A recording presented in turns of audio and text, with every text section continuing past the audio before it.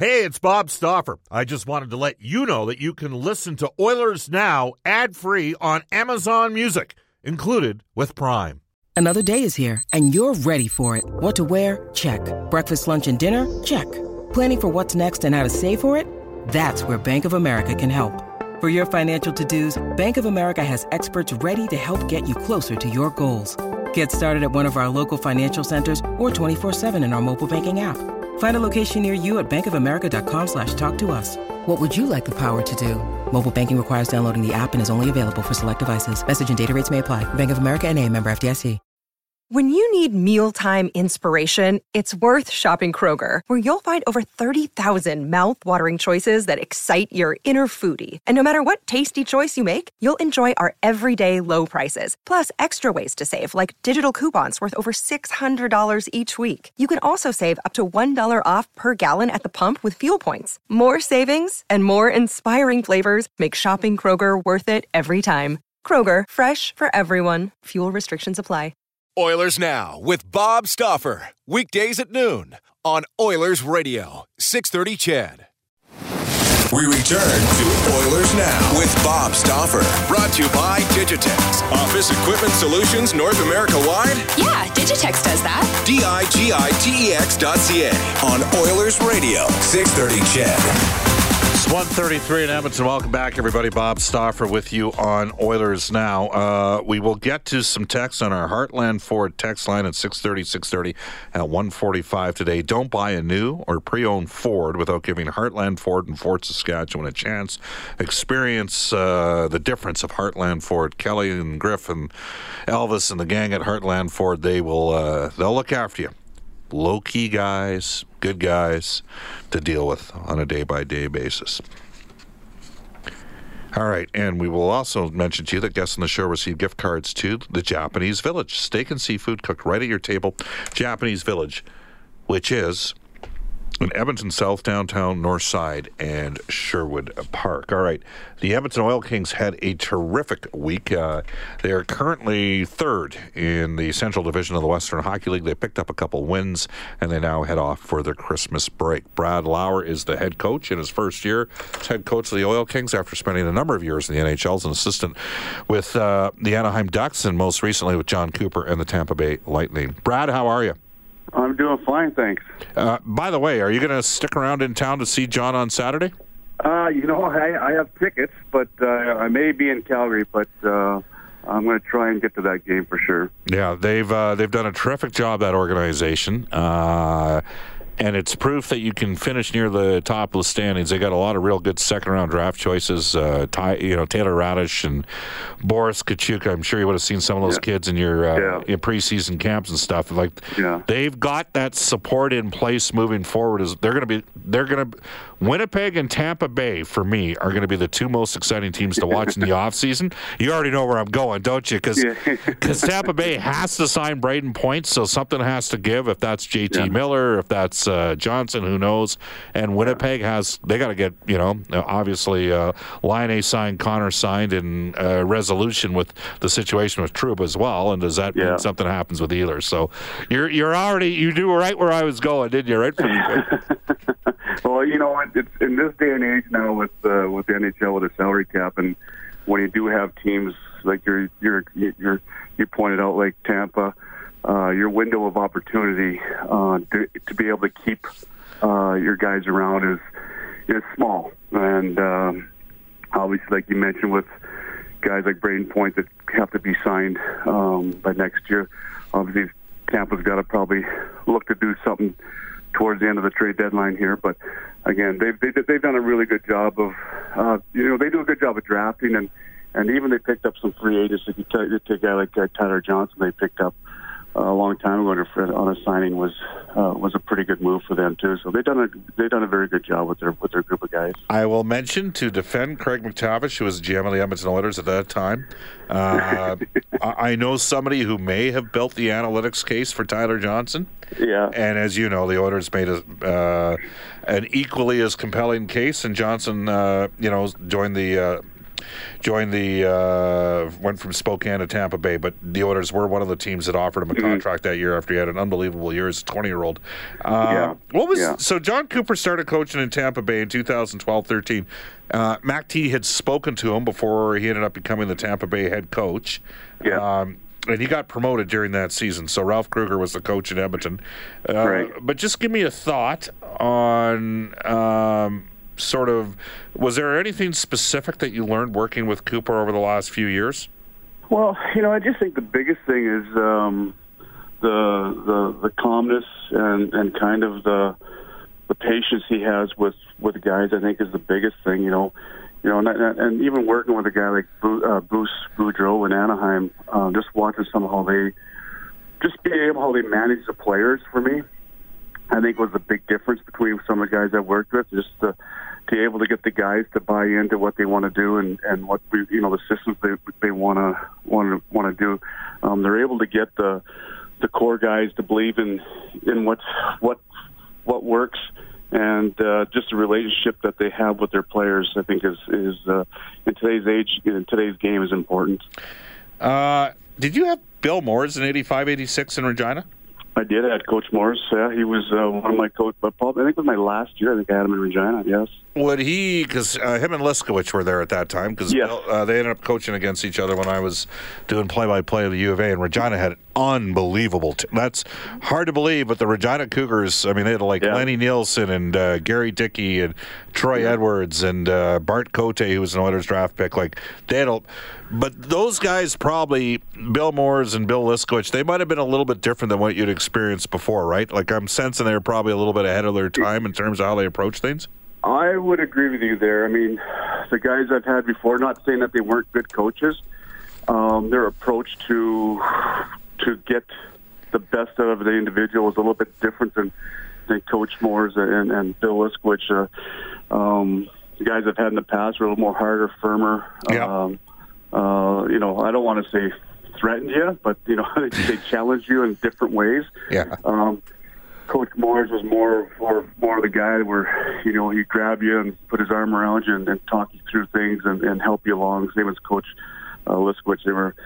They were two guys I really enjoyed playing for. There was two different types of coaches. I was first time to be with coaches like that, so it was something that I liked as a player back then. Yeah. And I believe my game really grew with both those coaches. We're joined by Brad Lowry. He's the head coach of the Edmonton Oil Kings. He's been an NHL assistant. He's first year, and as a head coach in the Western League, you spent time in Kootenay as an assistant many years ago. And all I can say, Brad, is as somebody, and I watch it closely, and I try to grade which teams are going to be on the rise. I've got you guys about 3/4 of a year ahead of where I thought you were going to be right now. It's gone okay. And you know what? Maybe I overrated some other teams, but you guys can score. I think you can agree on that. Are you a little surprised with where you guys are at Christmas right now, being in the playoffs? You're firmly in a playoff spot. Well, right now, I mean, we still got January is going to be a heavy divisional game month for us. But, obviously coming in at the start of the year, I've talked to a lot of guys that, watched this team the last couple of years, and all these, just talk to see what type of, players I was going to have and what they thought the expectations of the group was going to be. And, the thing that kept coming back to me during conversations that they didn't think we'd be able to score. Yeah. They think we'd have trouble scoring goals. But, once I got into training camp and working with this group and kind of bringing something that we kind of do in Tampa and a little bit in Anaheim to bring in the junior level, I thought our guys really, really embraced some of the different things that maybe they haven't done in the past. And it is a little bit more offensive-minded coaching on my part, I think, and our staff. And I think a lot of our guys embraced it, and who doesn't like to score goals? And what's the key to breeding offensive confidence in players? Well, I think it's just letting them be able to play their game. I mean, these guys put a lot of time in. I know they're still young men, and they put a lot of time in at a young age with skill development and working on is on their game, stick handling and skating. I think sometimes as coaches we tend to think we have to not be as creative to win hockey games, and we kind of maybe take some of the skill level out of the game of the players. So our philosophy, what we do with our guys is we want them to play with the puck. We want them to challenge guys one-on-one, but we want them also to manage it right and play the right way. It's still a defensive game, but it's just we try to play D.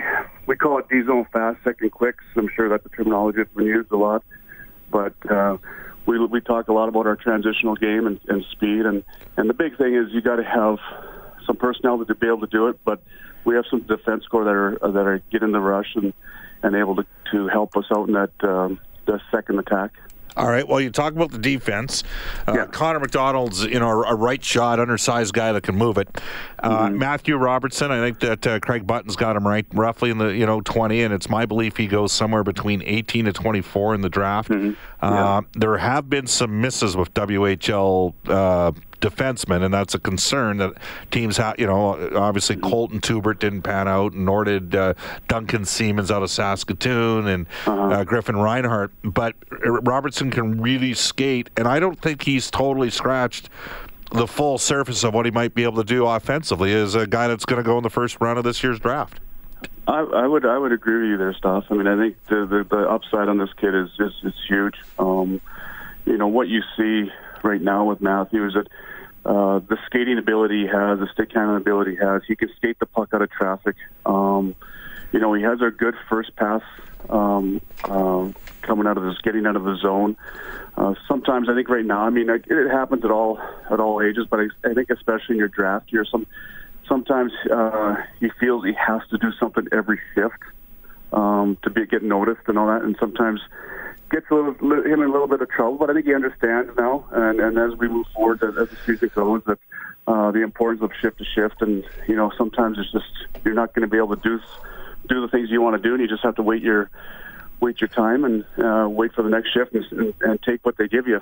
Brad Lauer's the head coach of the Edmonton Oil Kings. They swept a pair of games this weekend, winning against Calgary, a team chasing them down for a playoff spot 3-2 in OT, and then taking it to Kootenay yesterday. And what was most impressive is you did not have Trey Fix-Wolanski, who's out with an upper body challenge. He's tied for the WHL scoring lead. But you had some other guys step up, and you got a couple offensive 20-year-olds that have contributed all season long. But I want to ask you about Brett Kemp. Because that was a big deal when he got traded to Edmonton for Aaron Irving. Irving was a captain of the Oil Kings. Is this a guy that should merit some consideration? He went through last year's draft. He's not huge, but should he merit consideration for the draft this year?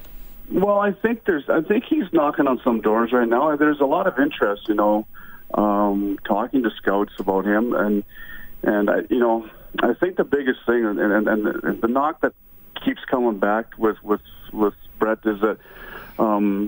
Just his the urgency, the compete part maybe isn't as consistent as some scouts would like to see it right now. But I think he's just kind of one of those guys. I believe he's going to be a late bloomer. I think he's. It's one of the things we talk about a lot with him when we do video and stuff like that. And the skill and the skating to be able to see the ice and make plays. Is up there. It's one of the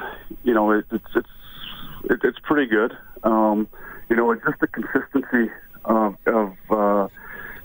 game in and game out, and I think he's understanding that. It's something he's working on, and as the season goes, he is getting better on a game-to-game basis as far as being more consistent. He's a 6-foot right shot center. He's got 22 goals this year. Quickly, we mentioned Robertson's going in the draft this year. You got Jake Neighbors. You've moved him around the lineup a bit. I believe he's going top 15 next year, but I want to ask you also, get a comment on Neighbors, and then Dylan, are we going with Gunther or Ginther?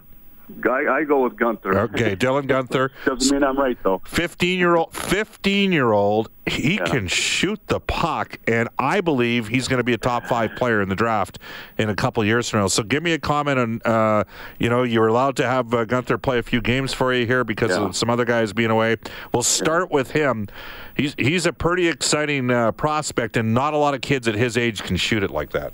Well, I tell you, he scored 2 goals last night that were, I would put him up against, something that Trey does, scoring goals with his release. I thought one was on the power play in the slot. He took a pass from the left side and, turn pivot and a quick shot.